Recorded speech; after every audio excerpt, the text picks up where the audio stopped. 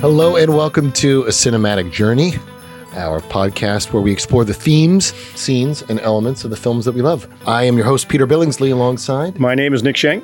Welcome, Nick. It's nice to be here. It's great to be here. Today's movie has so many great things about it. And interestingly, the first director of this movie actually quit. And the director who replaced him had never directed a feature film before. This film was based on a short story for the National Lampoon. That's right. And the favorite scene in the movie was proposed to be cut by the studio. Always by the studio. It's always by the studio. So Studio we notes. talk about a lot. Yep. The movie we're talking about, of course, is National Lampoon's Christmas Vacation. Look at it. It really is beautiful, Clark. Something else, huh, Russ? Yeah, Dad. Isn't it a beaut, Audrey? She'll see it later, honey. Her eyes are frozen. Most enduring traditions of the season are best enjoyed in the warm embrace of kith and kin. The tree is the symbol of the spirit of the Griswold family Christmas. Dad, did you bring a saw? Christmas Wish. So this is the third installment in the Vacation series after Vacation, European Vacation.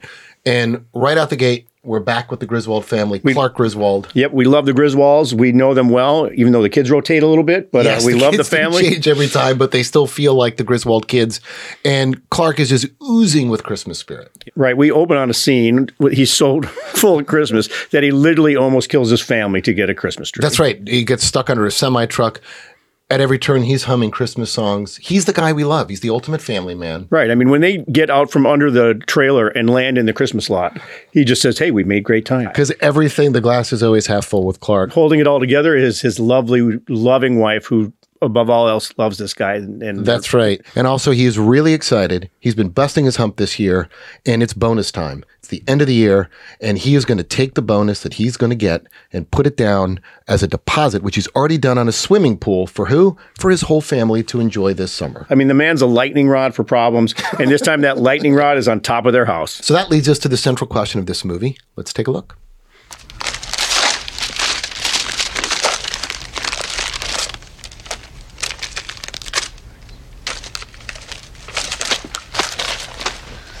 Did I tell you I talked to my mother today? And? They've decided they're coming for Christmas, too. You know, it's not too late to change our plans. I could just That's call and great. say- Christmas is about resolving differences and seeing through the petty problems of family life. Yeah. And it's about my mother accusing your mother of buying cheap hot dogs, and your mother accusing my mother of waxing her upper lip, and then they don't speak Your mother to each waxes other. her upper lip? She has for years. Doesn't show.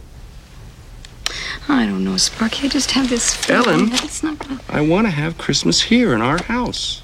It means a lot to me. All my life I've wanted to have a big family Christmas.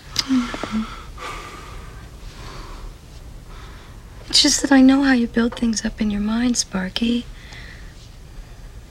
You set standards that no family event can ever live up to. When have I ever done that? Parties, weddings, Night, honey. anniversaries, funerals, holidays, vacations. I mean, so many great things about that. I think that, first of all, that scene is literally one shot. Yep. It's a testament to the actors and how good they are, that they're holding that frame. There's not one edit in that entire scene. Yeah, they're right in the moment. Yeah, and it's baked with a lot of sort of small physical comedy. But really the central question that this movie is posing is, can Clark pull off the perfect family Christmas under his roof? Something that he's wanted for his whole life. And also, what is a good Christmas? What does that look like? Yeah, I like the question, what is a perfect family Christmas? And it's different for every family, but it's also the same for every family. Yeah, and he kind of lays it out. You know, he says it's resolving petty differences and people getting along, but we're getting the sense that that's not necessarily going to be the case here. Right, and by the end of this, all these people piled into his house. It's like the box of chocolates of the bunch of kind you squeeze to the bottom and don't want to eat, and they're all stuck You together. just take a bite of and then put it back. Exactly. And also, I think you get the sense that, again, on character, he's an eternal optimist, even waxing the lip. You know, he says, oh, really? I didn't even notice. Yeah. Everything he sees is on the bright side. That glass is always half full.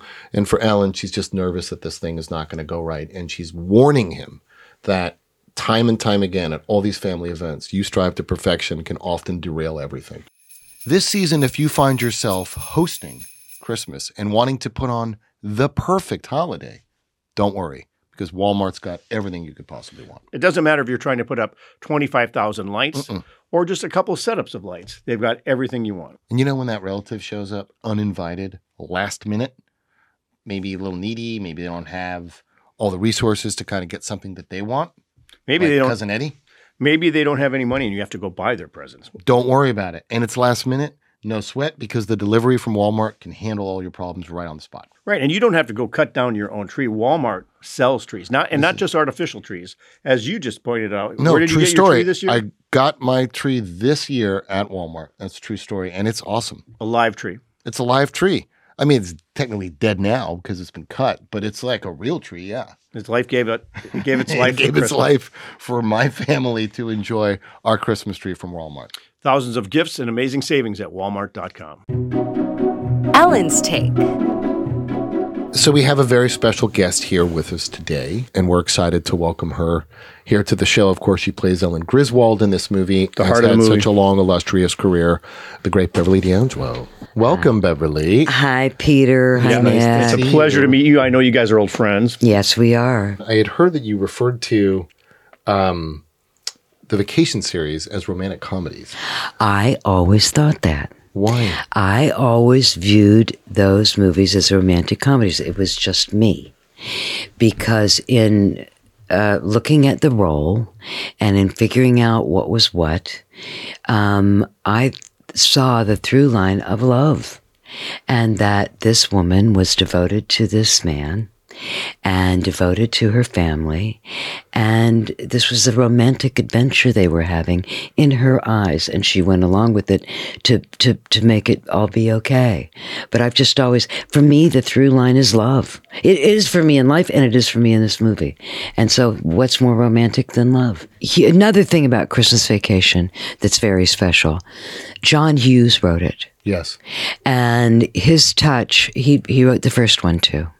And it's John Hughes, that brilliant genius from Chicago, who had those Midwestern values. I'm from Columbus, Ohio. Mm-hmm. It's a Midwestern value. Yeah, I'm from Minnesota. Yeah, you know what I'm talking about. Yeah. Where were you born? I was born in New York City. Do well, not have those Midwestern values. You're a sophisticate.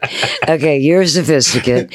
But you know, he had that love is the answer. Writer, director, icon. Our good friend and producing partner, Vince Vaughn, became very good friends with John Hughes before he passed away. Right, still friends with his family. That's correct. He's still very close to his son, John, but he got to know John very well. And as a result of that, they had a lot of really intimate conversations about work and movies. And John shared a lot of insights with Vince, just about who he was as a person, his process, and kind of a lot of stuff that he did on films. You know, we're looking at this movie, which is about Clark Griswold, sort of the ultimate family man. Right, who's really devoted to his wife and his children. John was very much that same guy and literally created a writing schedule so that he could maximize the time with his family. So his writing schedule was he would put his kids to bed at night, say around 8 o'clock. He would tuck them in, have dinner with them, and he would start writing. He would write all through the night until the sun came up and it was time to wake up his kids for school.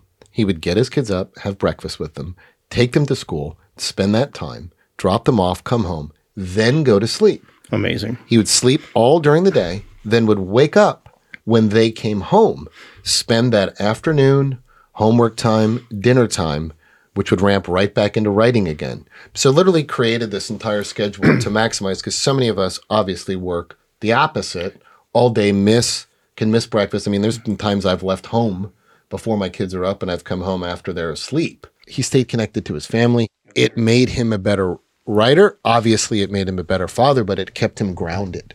Yeah, you're true to yourself, and instead of getting eaten alive by the machine or drowning in it, you are smart enough to insulate yourself so you are a better writer and a better director. Yeah, you wrote Gran Torino in a bar, right? I wrote Gran Torino in a bar. I was doing construction.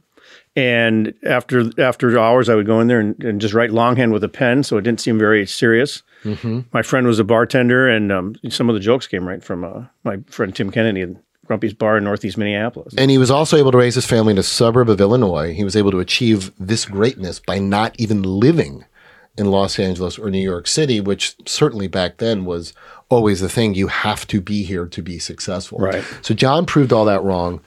Started in advertising. Absolutely. And then I think with the advertising too is sometimes you get right to the point, or you just are That's able right. to disseminate what exactly something is. And I'm sure that was invaluable to, not just, whole Yeah, because if movies, you but think scenes. about it, it's like a sentence in a magazine, or you've got 30 seconds in a commercial to tell an entire story. So he could get, and he referred to his movie making style as, or how he came up with his concepts. He'd say, I would take a relatable situation, Right. and then say, what's the worst thing that could happen? Like 16-year-old girls, it's her birthday, and What's the worst thing that could happen? They forget it. exactly. You're left home alone, which happens. Growing up earlier, a lot of us were home. What's the worst thing that could happen? Burglars show up. Right. In this series, Vacation, simple concept. They want to go on a great family vacation to Wally World. What's the worst thing that can happen? It's closed. So here's a great way in to grab an audience and make you feel like you're watching something that's super relatable, and then the twist in the movie is always the worst thing that can happen. Here's what he's written and directed to this point.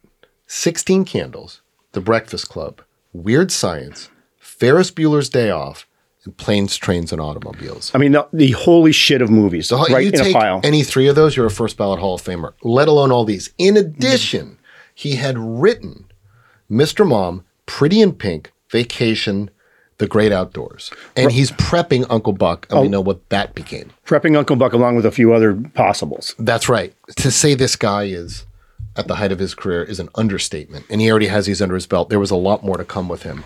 He had written for the Lampoon. And this was sort of, I guess, maybe a subversive, kind of very cool comedy paper where you had a lot of freedom to write stuff. So, I mean, this would not be allowed today. What would be determined as politically incorrect back then was just funny. Right. And Different looks, perspectives, and points of views on things. And it was sort of a Midwest look, a lot of these things that a lot of people on the coasts kind of didn't land in their radar. Who will drive the sleigh? This movie had an interesting journey to getting a filmmaker on board. So it was written by John Hughes, but he was not able to direct this movie. And so they move ahead, so they got to find a director. John found this guy named Chris Columbus, who he liked, who was currently in what we call director jail. So he had directed Adventures in Babysitting, which was a big hit and put him on the map. That's right. And then he directed Heartbreak Hotel, which put him in, as you said, director's jail. Right. You being a director, can you explain a little bit what director? Okay, so director's jail is like Hollywood can be brutal. It can be challenging. You're only as good as the last thing you've done, right? So in this case, he had one good one. His last one was a bomb. But I will say, people say, wow, that's just so harsh. It's not unlike other businesses or other worlds, right? A quarterback, you throw 4 interceptions, you're probably getting benched. Right. Even if you threw 7 touchdowns the game prior. This is sort of how it works. You're only as good as your last thing. Not only is Chris in director's jail, he is currently living in his in-laws' house, sleeping on the couch. He needs a job. And along comes a magical script, Christmas Vacation, written by John Hughes, a greenlit movie at a major studio with Chevy Chase. Right, here we go. Here we go. This is the answer to all of our problems. So John says, okay, go meet with the star. That's what you do. You sit down, you break some bread, let's bond. So he goes to dinner with Chevy Chase. The dinner does not go well. I guess they were oil and water to the point where the guy who's living on his in-laws' couch comes back to John Hughes and says, I'm sorry, I just can't do this. I need the job. I love you, but I just can't do this. So John says, okay, come on. It's Chevy Chase, I've worked with him. Just go back, have another dinner. Right. Please. It's Hollywood. We want you for this movie. He says, okay, goes back, comes back again and says, I can't do it. This was not going to be a positive experience. So Chris is out. They need a filmmaker and they need one quick. Yep. So they start handicapping different guys. They're looking at different things. And it leads them to a guy named Jeremiah Chechik. Jeremiah had only done commercials and some music videos. That's right. But the odd thing is Stanley Kubrick, the maestro, Stanley Kubrick. Yes, one of the greatest filmmakers of all time. Ends up being quoted in the New York Times as saying Jeremiah Chechik is the face of he's the pinnacle of American filmmaking right now because of a Hall & Oates videos and a couple of beer commercials. So exceptionally smooth. The night belongs to Michelob. So this gets everyone in town calling him Spielberg. Everyone's calling Jeremiah. Everyone takes notice, including John Hughes. interesting thing about Jeremiah too, he's like his stuff has sort of dark tones to them, There's sort of brooding music videos and kind of darkish commercials, more noir, I guess, style, if you will. Definitely not comedy, but this did not scare John. Yeah, and the interesting thing too is Chechik came on, but he had never even seen the first two National Lampoon movies. Yeah, I know he claimed that. I mean, maybe he was kind of like, I don't need to see these movies. It's so funny in Hollywood. Sometimes, like being a director is a huge, high-profile, big job, and it's the only job I know of that's that level where you become a director just by saying so. It's like I'm the director. Oh, he's directing now. Right. And that doesn't. You wake up one day and you go, I'm now a director. Yeah, and people. I guess that's true. And people say it. It's like you can't do that being a pilot. It's like I'm a pilot, and it's like I'm not getting on that plane. No, you're not. You live by the airport. You're not a pilot. Right. You have to actually train. But anyways, he came on, and away we went. Perfect. Now change everything. So Jeremiah is stepping into a good situation. He has this titan, John Hughes, who's written a script, can't be there every day, but is now sort of given the keys to the kingdom with this movie to him. Some of these guys on a new director would try to slip in notes. It happens every single time. And so as they tried to lean into Jeremiah to get what the studio wanted, he would just push back and say, well, let me run it past John Hughes. And they was like, oh, no. And I saw some of that on Gran Torino with Clint Eastwood, where they would try to slip me some notes, which were absolutely crazy. And I would have to push back. But, when it's just me and it's my first film, they think they can twist you. But so they had notes like, does he have to be so racist? Do the other kids have to be so racist? Does he have to be so mean to his kids? Does he have to smoke? And does he have to die? So these were the studio notes that they tried to slip to you. Right. And so I would just say the same thing. I'd say, well, let me think about it, but let me run that past Clint. Whoa. And that went away. But Clint actually said, well, I can do whatever you want, but I'll just bring it to another studio. And that was they say, well, maybe those aren't the best ideas. I mean, it's just like literally the entire DNA of that movie is their note. Can we eliminate the amazing things about the movie? Like we said, like the studio notes. Like, does he have to not die? The guts out of these. I mean, the studio people, it seems like they take one class on film structure and then they apply it to comedy and it doesn't really work anymore. No, it doesn't. Or they don't respect the material where they laugh at a joke on the script once and then the second time they don't laugh, so they want you to change it. Or they'll give a note like it's unlikable. Or will make someone unlikable. Or it might make someone uncomfortable. God forbid. God forbid. Because that's what comedy's all about. That's the whole point of it. Is that is that it makes us uncomfortable, but we laugh through that discomfort to make us feel better. And absolutely relate. So Jeremiah talked about on this movie the value of having sort of that 200-pound gorilla, the guy that you can say, okay, sure. Sounds good. Let me just run it by John. Well, they didn't want that problem. John had made obviously a lot of money for the studio. He carried a big stick. And even though he wasn't able to be directing this movie, he still wielded a lot of power. I've been fortunate to have that with my good pal Vince sometimes. They'll try to slip me the notes. They always try to go to what they think is maybe the softest spot. The lame wildebeest. The lame wildebeest. Dragging along the studio. And they'll always send like a little henchman or a messenger in, and they'll always do it in a way that's like, hey, yeah, totally. Like, hey, we're just being pals. I was thinking, we were kind of looking at the script last night, and you think he has to be so, you think it's kind of unlikable? It's like, unlikable? No. I mean, the whole movie's about his growth. Can't he be slightly flawed in Act 1? Isn't that the point of it? Yep. Well, I just say, okay, well, yeah, let me just run it by Vince. Whoa, wait. Hey, let me just talk to the studio. So you just always get this sense that they're pushing a product. So it's nice to have that. And I think the other thing John liked about Jeremiah was he said, I like the script. I'm going to stick to the script. There wasn't a need to improv. You trust it. You trust the script. You hear about this a lot, and people ask me, do you guys improv? And is that a big deal? I mean, first of all, improv is really tough to do. Really hard, a lot harder than people think. There are some experts at it. The other thing is you've spent, in some cases, years staring at every word on the page to get them perfect, had everybody sign on to this project and say, we love it. And then it's like on the morning of, you're just going to change it all without thinking about the repercussions. I was thinking about this, it'd be like, you're opening a restaurant, you've planned this menu, it's perfect, and then someone's like, I thought we could just start throwing some avocado in the soup. Right, where's the ketchup? Swapping this out. Where's the ketchup? Dumping this. It's like, no, it works for a reason. This script was sort of built that way. Inspired by Mom and Crossing the Line. Ellen and Clark are born out of the chemistry that Chevy and I have. it's not like we slip into those roles, but there's something about our brains that makes it very easy to go into the Clark. I'm Ellen, we're going to the National Monument. If there's something about our chemistry, we're comfortable with we're suburban kids, maybe. I don't know. But whatever it is, it's our chemistry that made those people. It really shows. I learned it from my mother. My mother and father, I grew up witnessing a great love affair. They got married young. They had 4 kids before my dad was even 29. My mother was really a traditional woman who put her heart and soul into her husband primarily and her family. She ran the family for him so he could succeed.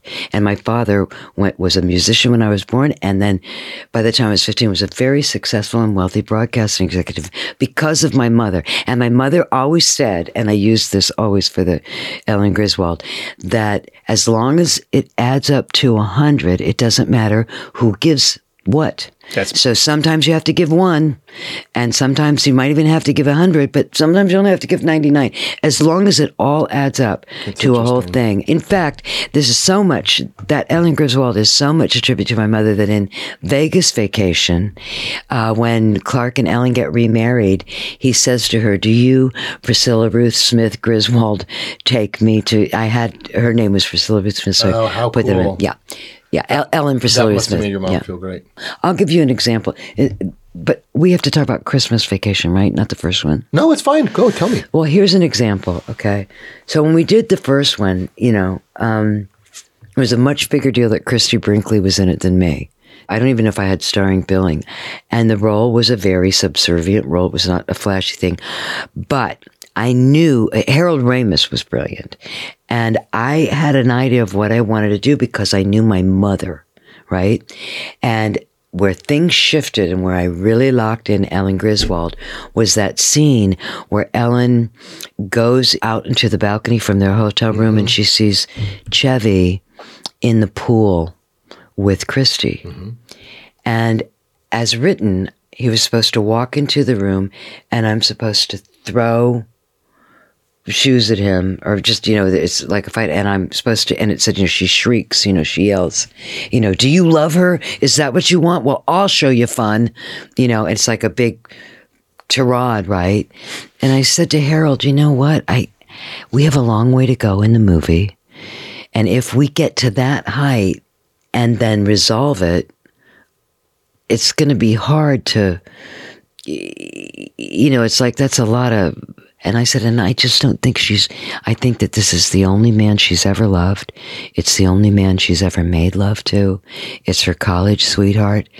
And I think it's literal. I think she says, 'Do you love that girl?' Like she's looking at her saying, Almost now like she he's doesn't going to marry understand. her. Right. Because they're naked in a pool." Right. So, I mean, you know what I mean? Like that kind of innocence and informed by her love for him. So I said, when she's not rejecting him, she wants to know. And when she says, "Is that, if you think that's so much fun, I'll show you some fun." It's not like, "I'll show you some fun." It's like, I can do it too.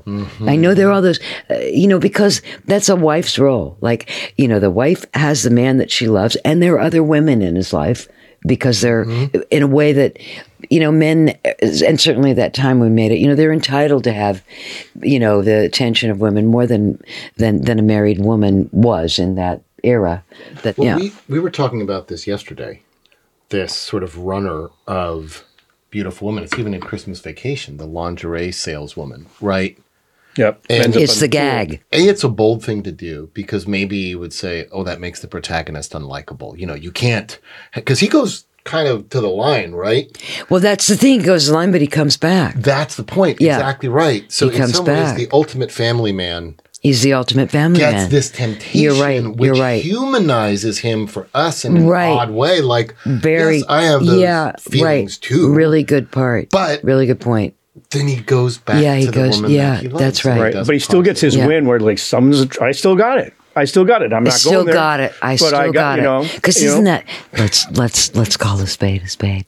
Isn't that really what it's about? Yeah, you want to feel You want to think you've still got it, and you've been married for 30 years, and some woman just thinks you're the greatest thing in the world, and you're suddenly alive because she's responding to you right there, and you're getting that support like, you still got it. Still got it. That's Never knew you, haven't spent time with you, but I'm telling you, you got it. And that's what the temptation is. It's you want that in a long-term marriage, you want that, hey, right here, right now, in this moment, it's all happening too. But in some ways, I think maybe it even makes us trust the Griswolds or trust Clark, because you're telling me it's steady. Human too. He's human too. Right? Like, I know, hey, everyone has those feelings, okay? And even the ultimate family man has them, but he makes the right choice. It almost creates this kind of cool sense of trust. Yeah, it's true.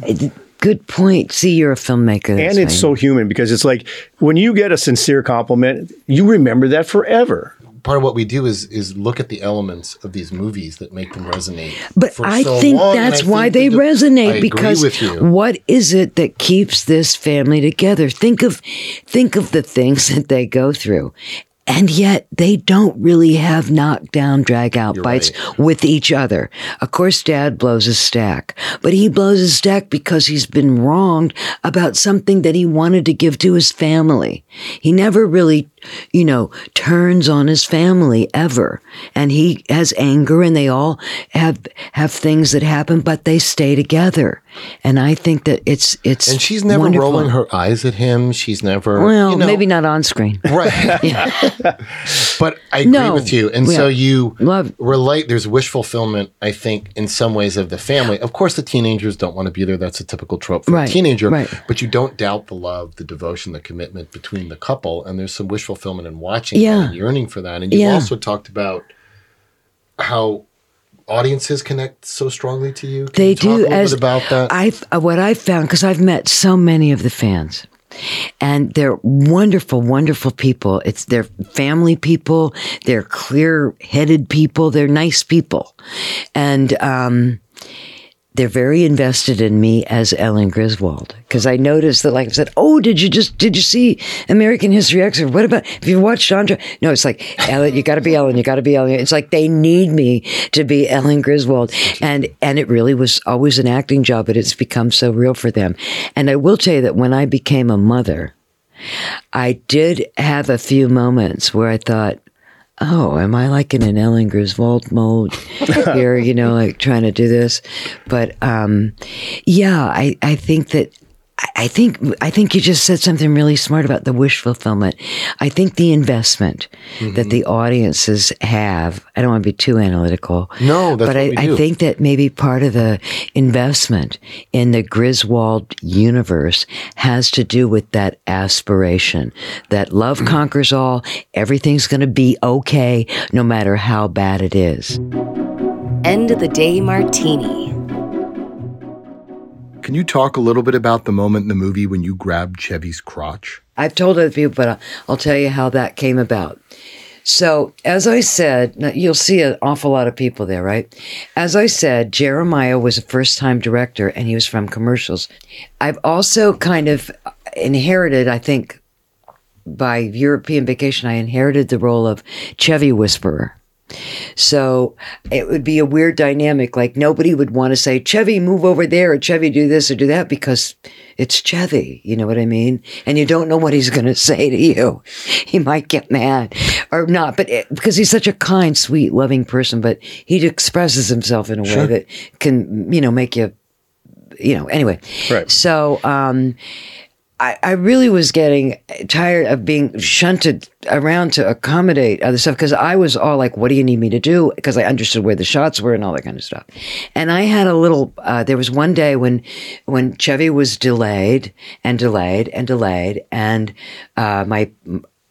had a stand-in for years who looked so much like me that we used her whenever I was like 10. She did the roller coaster. She would do anything if she was 20 feet away. Anyway, and she overheard him saying that the reason that we were behind was because all actors were children. And so we had this big group shot, and it was at the end of the day. And as you can see, all those people had to be in tune, in place. And it was a big, huge moment, and we didn't have time to mess it up. And I said to Chevy, listen, Jeremiah doesn't pay any attention to me at all. He's never watching what I'm doing, because I was getting paranoid that I wasn't turning in a performance, Right. because I wanted to feel that, like, the director would say, that was your best. I couldn't connect with him enough. And I said, he's not, I bet I can put my hand on your say whatever you want. Yeah, dick. And he won't even notice. Because it was one shot. It was called the Martini. Yes. Yes, the Martini's the last one. Yeah, it's okay. Right. It's the Martini, like, time. It's late. We got to go. We're in a rush. I did it. And then we didn't have an alternative. But it's also, oddly on story, in the sense that you're the wife, you're the protector. There is some subtlety there. There's a gun pointed at him, and you're protecting him. It was, right? I didn't think of it like that. Well, I was just as an audience, maybe you can say, if they're in the edit room going, oh, gee. I'm changing that story completely. Look at that. You're protecting the family jewels. I've got my PG story now. You're protecting that Alan Griswold knew the most sacred thing in the family were the family jewels. That's right. So it wasn't me just being a little brat and seeing what I could get away with. Nick, who doesn't love free TV? Literally no one. Yeah, especially around the holidays, right? Everyone loves TV around the holidays. Well, while you might know that Vizio has TVs with the highest picture quality, did you know that they have this free streaming service called Watch Free Plus? I did not. Yep, you just connect your TV and it's right there with hundreds of free streaming channels. And it's like having cable, but it's free. Like free. It's free. Like free. And apparently they even have a channel that plays 24 straight hours of Christmas movies. I think a lot of people would like that. So you can get all this done from one TV that's Vizio. Christmas lights and leisure suits. Maybe if there's a knock on this movie, it's that it's not doesn't, rigorously adhere to plot. Right. By sort of reminding you always of what's at stake. It's nicely set up. We know what he wants. We know that he cares about it. But so much of the value of this movie are these really iconic scenes. Yeah, and there's some vignettes to this, but in my mind, Christmas is vignettes. As it builds up in your life after a while, you've got a bit of this year, and this went wrong, and that went wrong, and it just becomes Christmas. Yeah, and you remember moments, you remember things, and in typical Clark fashion, as we said, he is really wanting to perfect Christmas, and so the elements and ingredients that include would be obviously the best Christmas lights on the block, maybe even the best Christmas lights in the city. I do one string and I almost kill myself every year. Yeah, most of us do.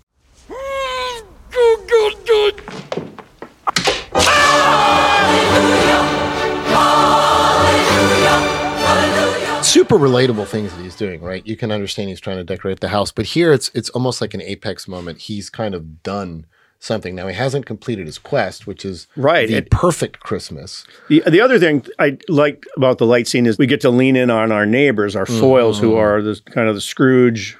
They have no Christmas decorations. Yep. They drive a Saab. They kind of get paid back. Their windows, they get paid back for being yuppies. And maybe this was sort of the first time that, like, yuppie was discussed, but we kind of love to hate yuppies, right? Yeah, they're the wheatgrass and the workout outfits and all that. And they're like matching workout outfits. They have the eternal eye roll about everything that's not them. Horrible shit just keeps happening to them every time there's any Christmas magic present. So the lights come on, it blinds them, they fall, they break things. So I don't know if it's true, but to me, they're kind of symbolic of, that hardened heart or those that don't see the magic of Christmas. And if you don't, bad things are going to happen to you. It's sort of the version of getting coal in the stocking. But what's interesting is the camera pans out a little bit. And there comes Cousin Eddie arrives. The lovable Cousin Eddie, who we've seen in several movies, and he makes their life. Randy Quaid, right. Randy Quaid in the first one, that's right. And there's really a wrinkle in this one and shows up. In his shitty RV. There's such an interesting tone, too, in a way, in this movie. And if you think about Eddie in the first one and in this one, he's wearing a blue leisure suit. He's kind of, always moving, but Randy plays it so well. It doesn't suck you out of the movie. No, and there's an interesting thing where it's like, how does it work? Because it's hard to play that kind of character, and he's over the top so much. But he's so likable, and we know him so well. There's a lot of pretty crass stuff with his dog, and and all that kind of stuff. And the dog's going to, he says with the dog, it starts on your leg, you may as well let him finish, wear shorts. And some of this stuff that I mean, look at it's this. like, did I hear that right? Did I hear that right? But it goes over, I think, with his heart. The good ones stay committed, and you can get away with extreme stuff if you're really in it. If you're living in it and you're committed, and you just don't break. You never wink and you never relent. And it's a testament, I think, to him that he can get away with a lot of stuff that's good, and we love him. He never feels like he's pulling us out of the movie. Even if he's in the background, he's just doing his own thing, and he is the character. Christmas eggs. I have kind of a favorite scene. It's a totally interesting scene in this movie. His family's left. He gets locked in the attic. Right. It's cold. And he starts to play some home movies. He finds the projector and he puts on some home movies. So let's Tell take us a a lot about him. Christmas is the time of year. I like it because they take a small break from the comedy, but you see how much he wants this Christmas, and you kind of get a peek that as a child, he had it. Yeah. And everyone's happy, and some of the same people that are now at the house are getting along. Yeah, young versions. Yeah. And they're smiling, and he's looking longingly, and he's actually crying, yearning for this to happen for him. It's totally, and plus the music. It's Ray Charles. It's so good. Also, there's a little Easter egg in there. The movie is called Christmas 59.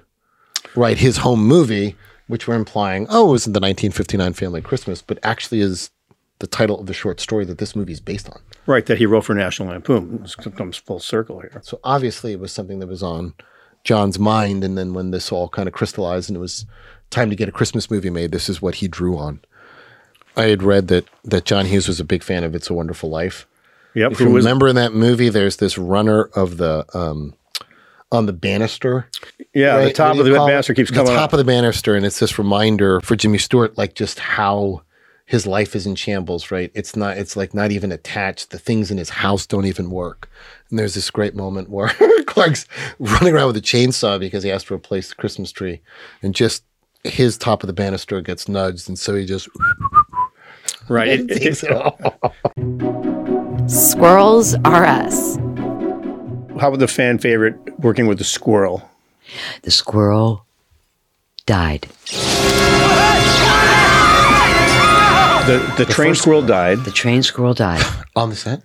I don't know how that happened. It was before PETA. That was a very busy set, Yeah. believe me, because we were shooting not a couple of things at the same time, but So you got it the was untrained busy. squirrel.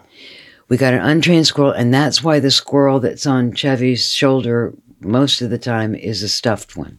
Sure. Because the squirrel wasn't trained. How do you even train a Because the squirrel? squirrel, the trained squirrel was kind of dead. trained? Or did you The ever trained see the squirrel trained was squirrel in trained. action? Yeah, it would come out from underneath the tree on cue. It would jump up on you Come and on. stuff. Yeah, but it died. The cat stays in the picture. So there's a scene, the cat is electrocuted. The cat's chewing on the Christmas lights. Yeah, that's right. Why don't we let's just take a look at the clip real quick.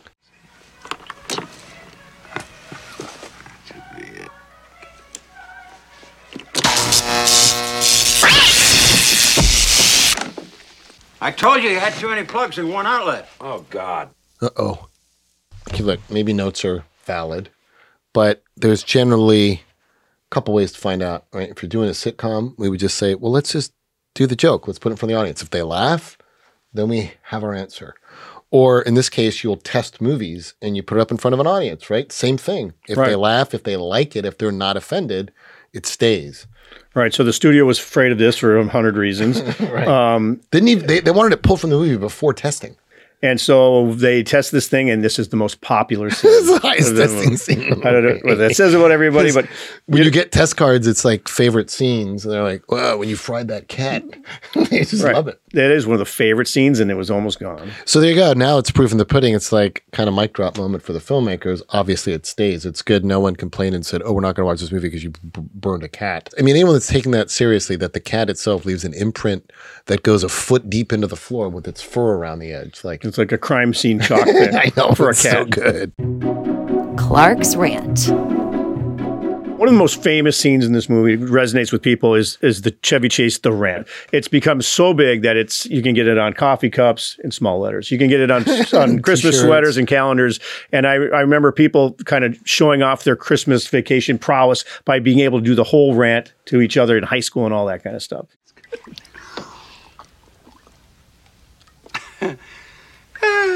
Hey!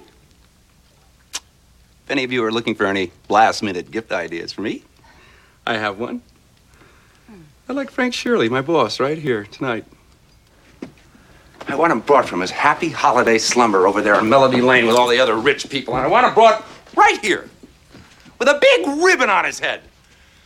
And I want to look him straight in the eye, and I want to tell him what a cheap, lying, no-good, rotten, four-flushing, low-life, snake-licking, dirt-eating, inbred, overstuffed, ignorant, blood-sucking, dog-kissing, brainless, dickless, hopeless, heartless, fat-ass, bug-eyed, stiff-legged, spotty-lipped, worm-headed sack of monkey shit he is!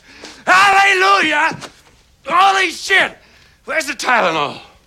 Vince told us that John Hughes loved those dailies of that rant, and then he felt really comfortable just letting the project go without him and go with God. Because he knew that he had comedic actors like yourself and Chevy and the rest of the cast. And he knew Jeremiah could shoot it. John Hughes Jr., John's son, shared some of his pages. script pages. Oh. Are those cuts? No, it's I think from a line script, and it's his own notes that he made. How fascinating. It's pretty special. You want to know how that was accomplished? Please. When Chevy goes into that rant, you will see shots of the family standing looking at him. And then with the rant, you will see him go very naturally. His eyes don't go from left to right, but he'll say something over there, and then he'll say something over there, and he'll say something here, and he kind of moves around. We all had cue cards around our neck. It's fantastic. So when he faced us doing the rant, and they weren't in order, so that they might even have been numbered, but they weren't in order, so that he wouldn't just go like they were. So it was Diane last name because we wanted to get it done. Right. Well, it's a hard monologue. It's a hard monologue, and also because it freed Chevy from having to worry about his lines. Timeless classic. How has Christmas Vacation affected you? I mean, you're part of what is called now one of the classics. I mean, it is in people's top 5, top 10 families, historic classic Christmas movies. I've been asking a lot of people as I've been out on this press tour, what's their favorite movie? And Christmas you're part of the Vacation family. Comes up a lot. Okay. What it's brought into my life is that I'm able to embrace this kind, loving, huge community of fans. Yeah. So it's given me everything. Because in the journey to like really feel, and I'm not trying to sound narcissistic, but in the journey honest. To really feel centered and understand what my gifts are, what they are not, what my role is as a mother, as a person, as a friend, all that kind of stuff, to be able to look around and to inhabit these spaces where people just, I love that movie. I love Ellen. Clark and Ellen are great. It feels so good.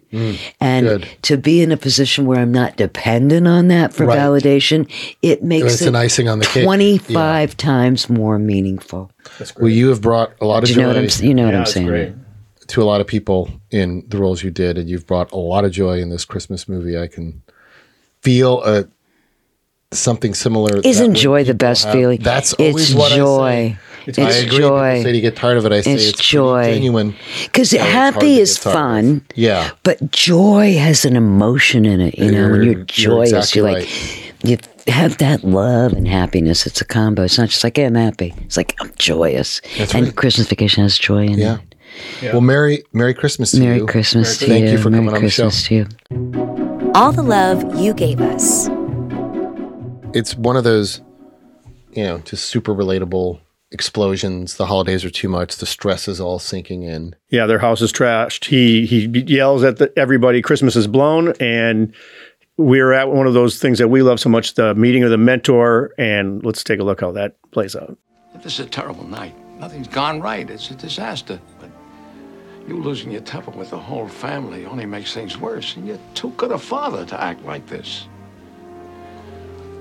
And years to come, you want your children and your family to remember all the love you gave us and how hard you tried to make the perfect Christmas. You just cocked it up. It's okay. It happens. All our holidays were always such a mess. Oh, yeah. How did you get through it? I had a lot of help from Jack Daniels.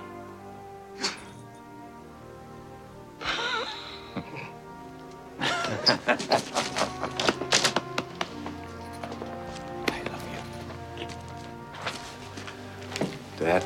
Yeah. Are you going to recite the night before Christmas? No. It's your house. It's your Christmas. I'm retiring.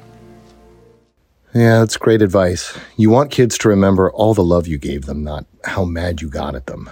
You don't have to be perfect. He says, how did you get through it? A lot of Jack Daniels. Yeah, and his dad He's said saying, it's not perfect, Clark. Yeah, you cocked it do up. what you got to do. Yeah, right. And everybody that's cocks it up. relatable. By the way, everybody trying to put on Christmas, I think we aspire to that. Yep. And it's hard, and it's not, and we want it to be great. The dad's saying, it's okay. You're too good of a father then to behave like this. Let it go. And he does. But at the very last second, he says that thing where he says, are you going to read? You know, he's asking, do you still want this? And his dad says, no, you take it. It's your house. Yeah. You're going to do this. He gives him the baton, and in that moment, Clark kind of accepts that.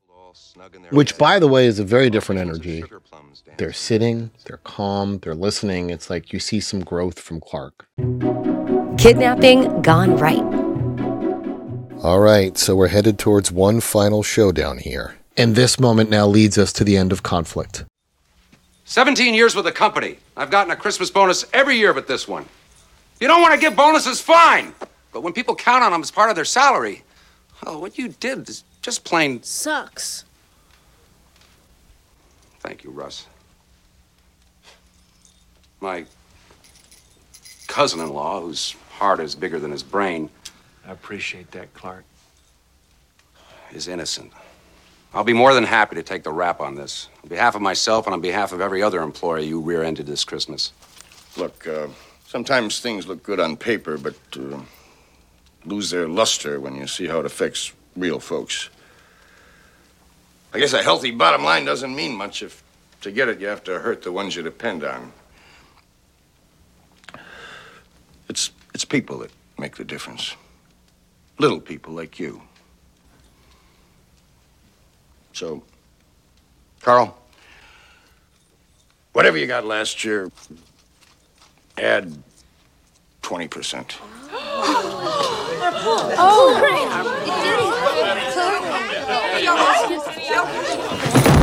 Randy Quaid's character, Cousin Eddie, who's presented as the problem. It's that character who delivers.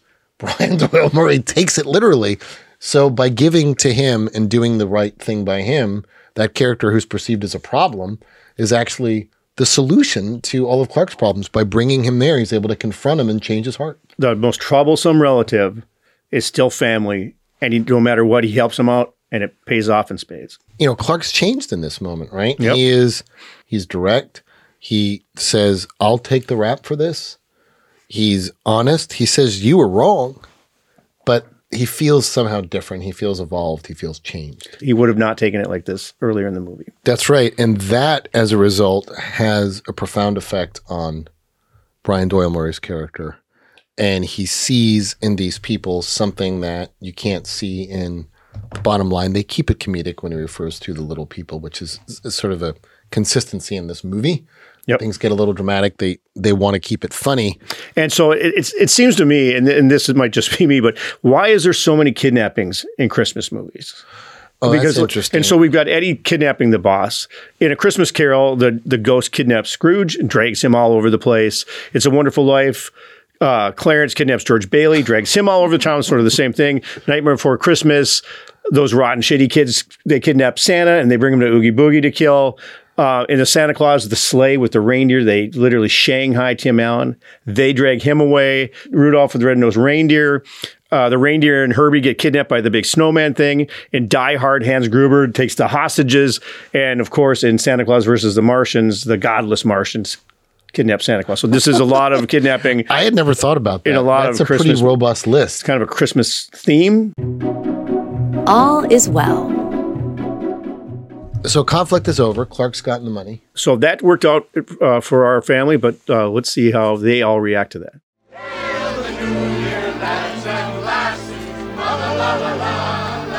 Merry Christmas, Barkeep. Merry Christmas, honey. Come here.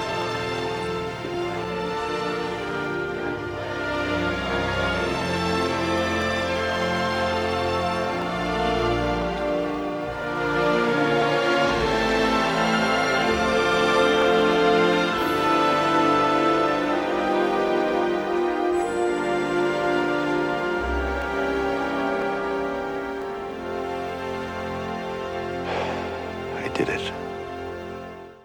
And there we go. Yeah, he did it. He pulled it off. He pulled it off. He exceeded his expectations, which were very high. But it came down to what's really important. And again, that main question of what makes the perfect great Christmas. It's different for everybody, like I had said, but I think it comes back to those same things, which I think are, I mean, they're all happy. They're all dancing. And so when it comes down to it, it's about giving, forgiving, grace, and family.